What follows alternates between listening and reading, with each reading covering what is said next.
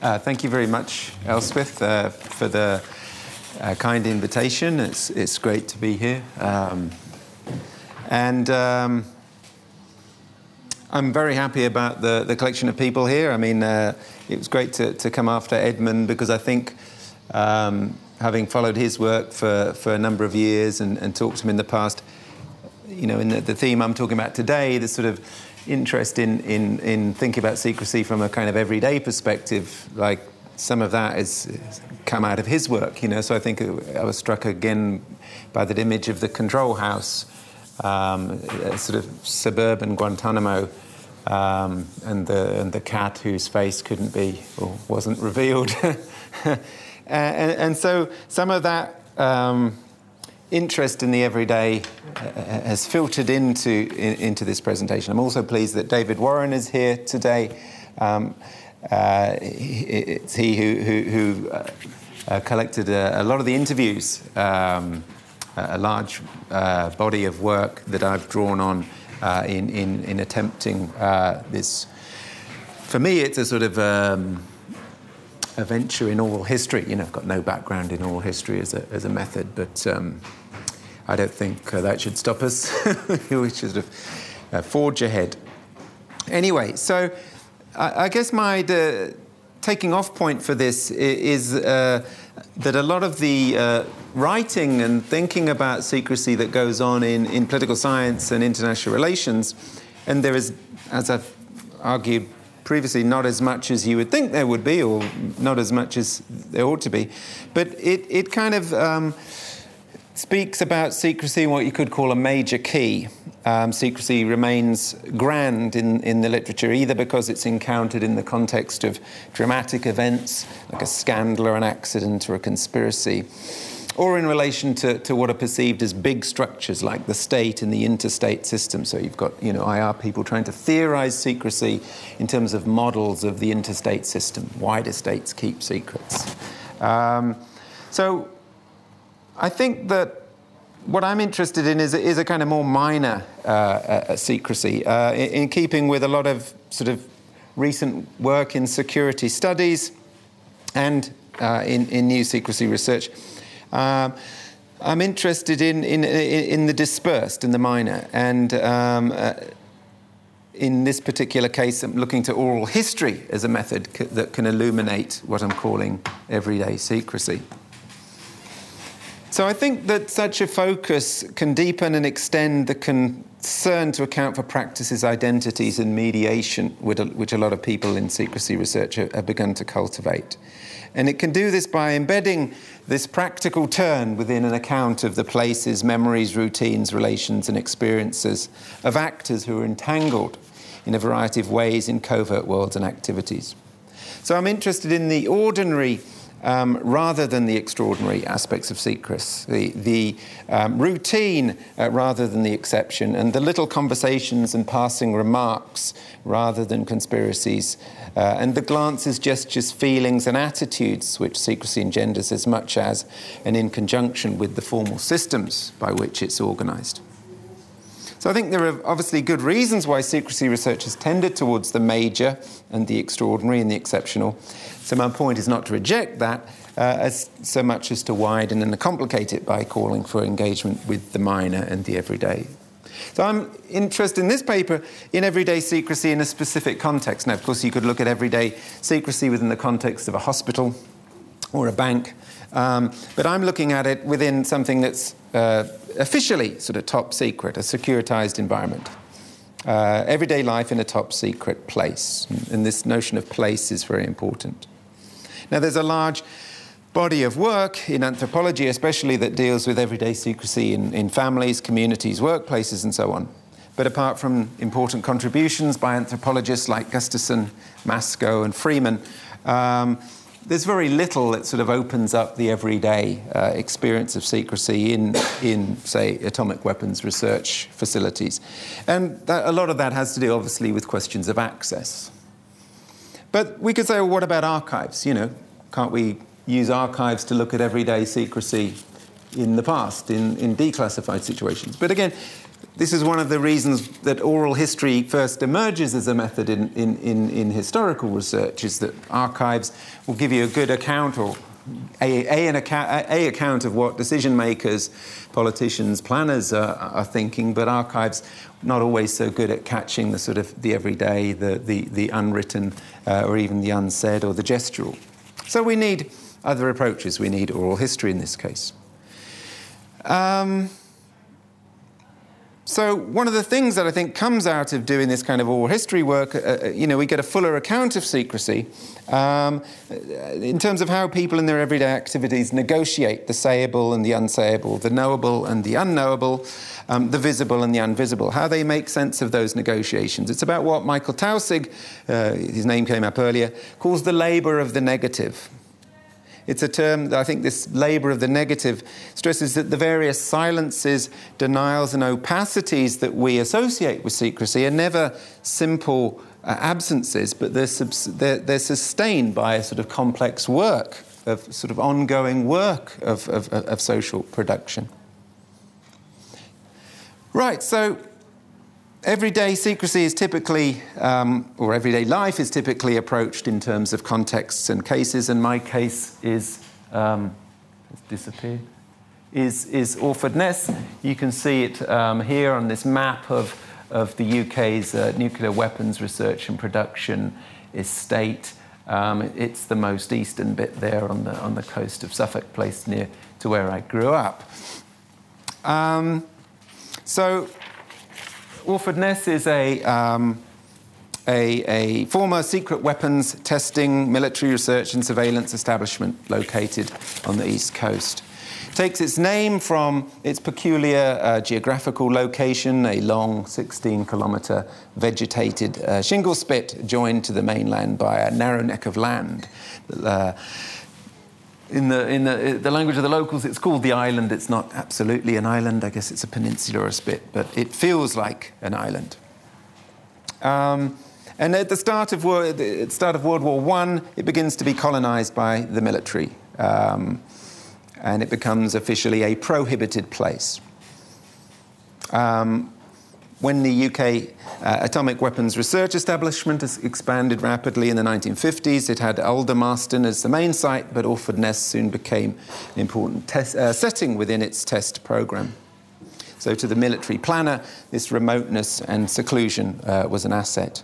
So for 70 years, one of the things that really interests me about Orford Ness is it's what the geographer Rachel Davis calls a palimpsest, in the sense that there are many layers. There have been so many different kinds of secret military research carried out there over a period of about 70 years, whether it's early work on radar, whether it's bomb ballistics, whether it's aerial photography, or the stress testing of atomic weapons, or experimental over-the-horizon radar.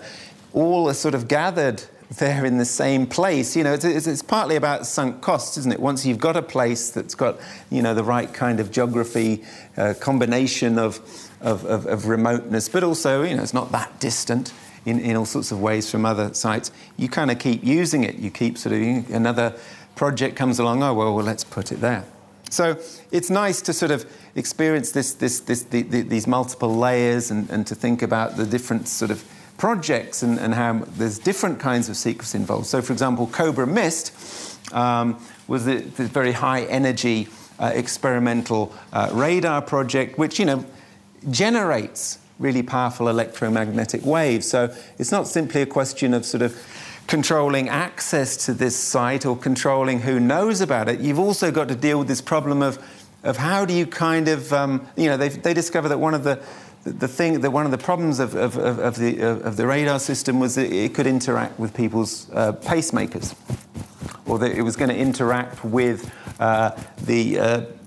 the radar and the sensing mechanisms of nearby fisher people. So you can't simply sort of say, no, we don't want anyone to know about this. You've also got to get into the business of cover storing. So the paper I wrote with my student Alex Lescombe explores, what's the work that goes into generating a cover story?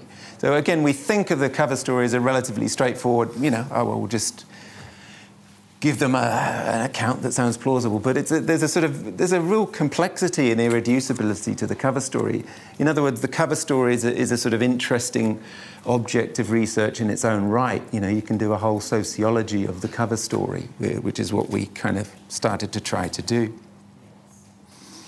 So after, in 1993, this place had been decommissioned and abandoned. It was bought by the National Trust, who took a keen interest in it, both because of its unique environmental profile, largest vegetated shingle spit in Europe, but also for its historical significance. And for the managers of the National Trust, and I think it was quite a controversial move to expand from, move out of the country homes and castles kind of area that they were more familiar into sort of purchasing the ruins of an atomic weapons research facility, which was, massively polluted and full of unexploded ordnance. And also, I think they acquired it in a sort of state of opacity. It's not like the Ministry of Defence was sort of saying, here are all the things that you're kind of getting yourself into. A lot of its records, a lot of its, especially the techno-scientific stuff, remains classified to this day.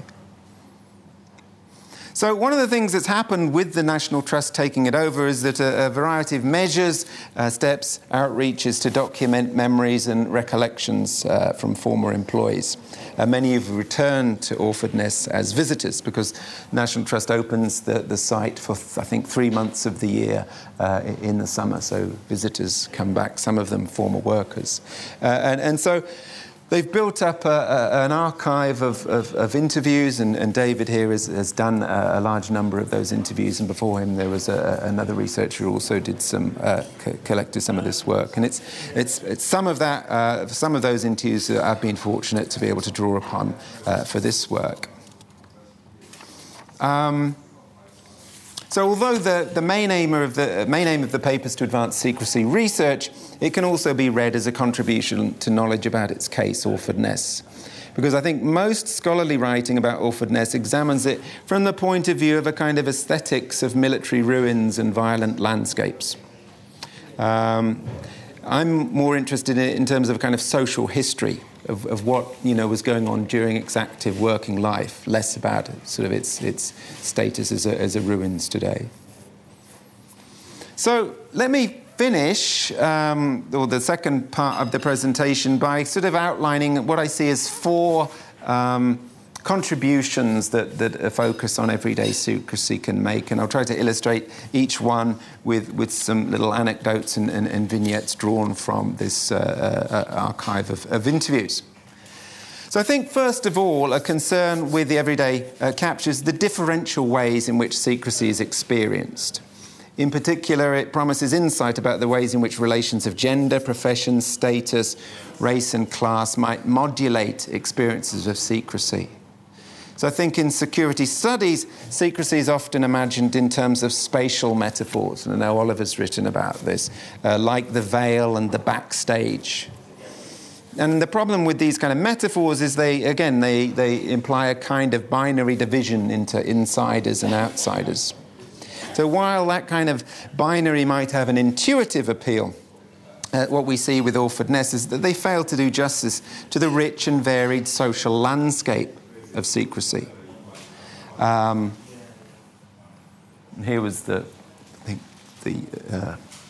appeal that David put out in conjunction with the National Trust to recruit some of the interviewees. So what... They fail to do justice, this sort of binary fails to do justice to the rich and varied social landscape. So here we have an internationally renowned aeronautical engineer, John Allen.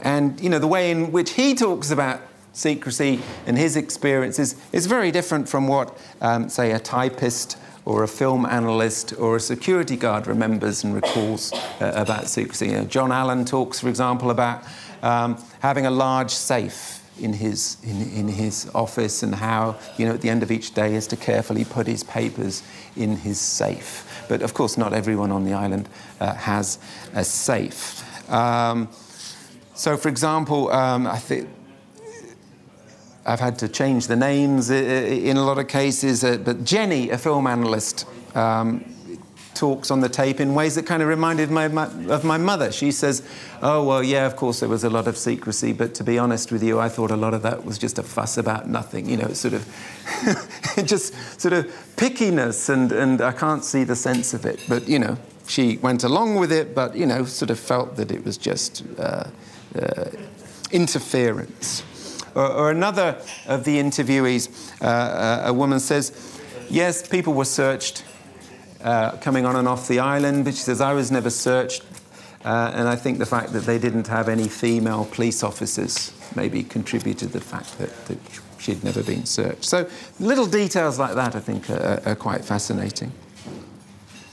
So secondly, a focus on the everyday opens up questions not just of diverse social experiences, but also practice. How do actors perform secrecy at work, or when they go home, or when they socialise with friends and neighbours?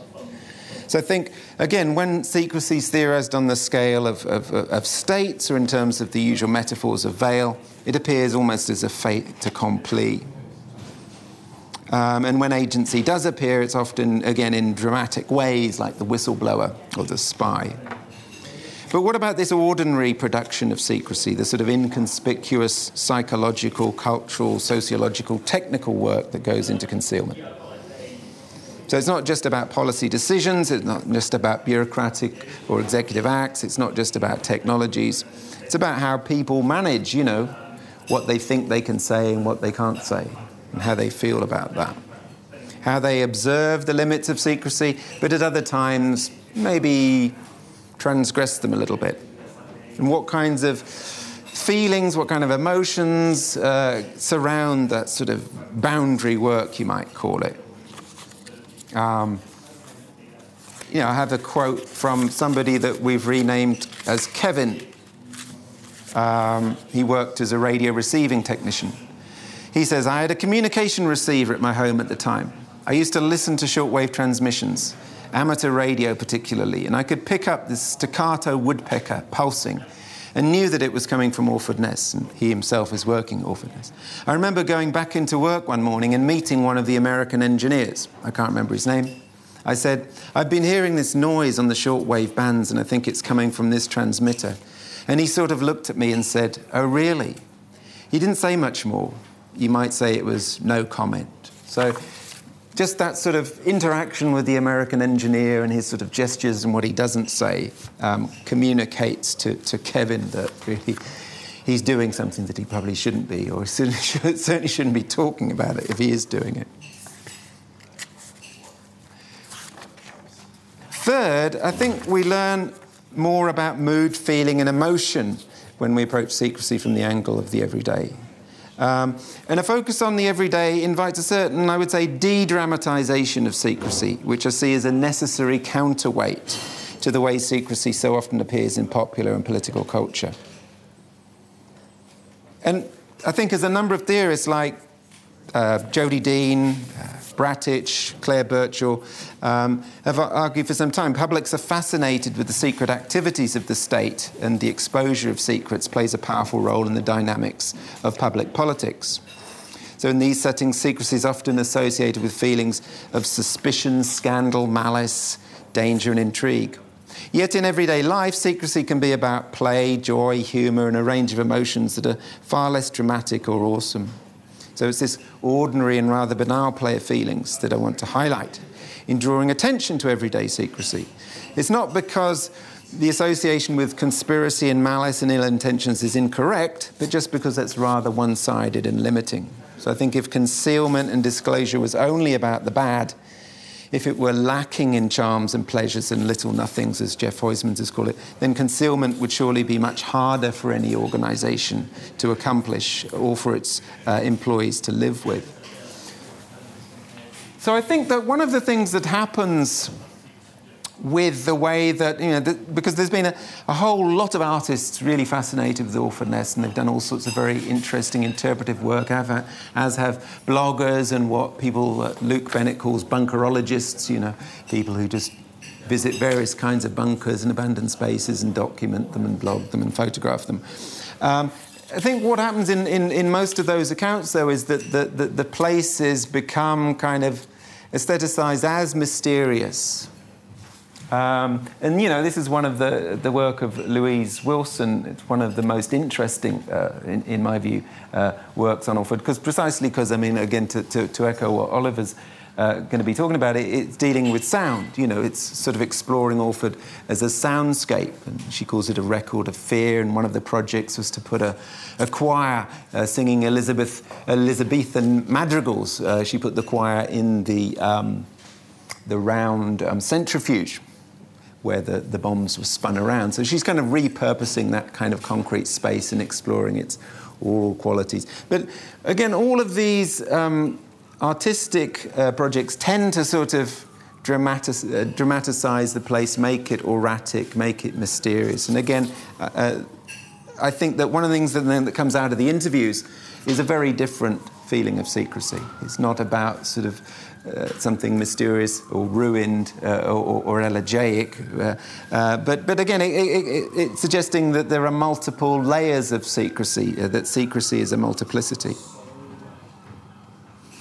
Right, lastly, I think this perspective of the everyday offers a fine-grained appreciation for the materiality of secrecy, and often in quirky and unexpected ways. And I'll just give a little example. Going back to Jenny, the woman who somewhat apologetically says that as a worker she didn't think too much about secrecy, thinking it was just a fuss about nothing, which is a dreadful thing to say, she says. But then she also says, the only time I worried about things being secret is when we would come across documents, or produced documents actually, that said top secret atomic, and especially the ones that said UK eyes only. Because when the Americans came, you even had to lock up the stamp that says UK eyes only. So I think that remark is wonderful, not just for the sort of insight regarding the secrecy of a humble little tool of secrecy, this stamp.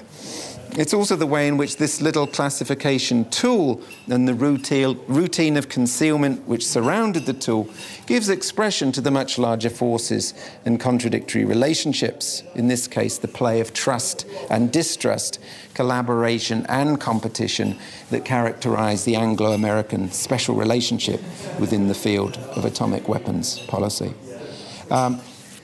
Perhaps in question time, because I've gone on for 20 minutes now, so I'm going to stop. But in another paper, the paper I wrote about Cobra Mist, I talked about the idea of a twist, which kind of builds on Hannah Arendt's notion that, Hannah Arendt's very evental in the way she examines things. So when she writes about the Pentagon Papers, she says, the Pentagon Papers really only happened because of a quirk, because there happened to be a very accurate record of the Vietnam War that the security services had been collected, which could be contrasted with the completely falsified record that McNamara and his associates generated.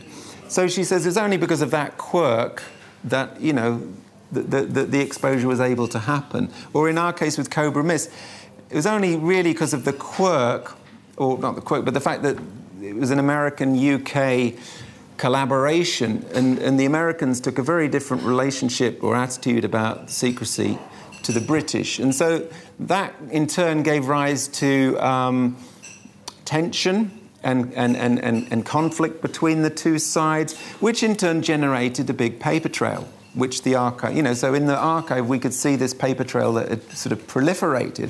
And so that paper trail, in a sense, then becomes a condition of possibility for us to study secrecy better, because it means there's something now very discursive, something richly textual about it. So I think one can say something similar about these interviews that David has been able to do, that there's a bit of a quirk there. The fact that the National Trust happened to take over the place, the fact that it was then interested in getting accounts from veterans, the fact that lots of veterans were keen to come black, all of those things combined to sort of produce or allow this kind of discursive flourishing of people talking about their experiences. Not every place has such a kind of record or is capable of generating such a record. So, in a sense, when we research secrecy, we're dealing with, in some ways, a rather sparse terrain, and we have to sort of seize on those places where proliferation happens, where things become thickly kind of discursified. So I know we talked a lot about absences in the first session. I think we also need to talk about those sort of very eventual, very contingent circumstances under which there's a sort of proliferation of discourse, and we as secrecy researchers can seize on it. Thank you.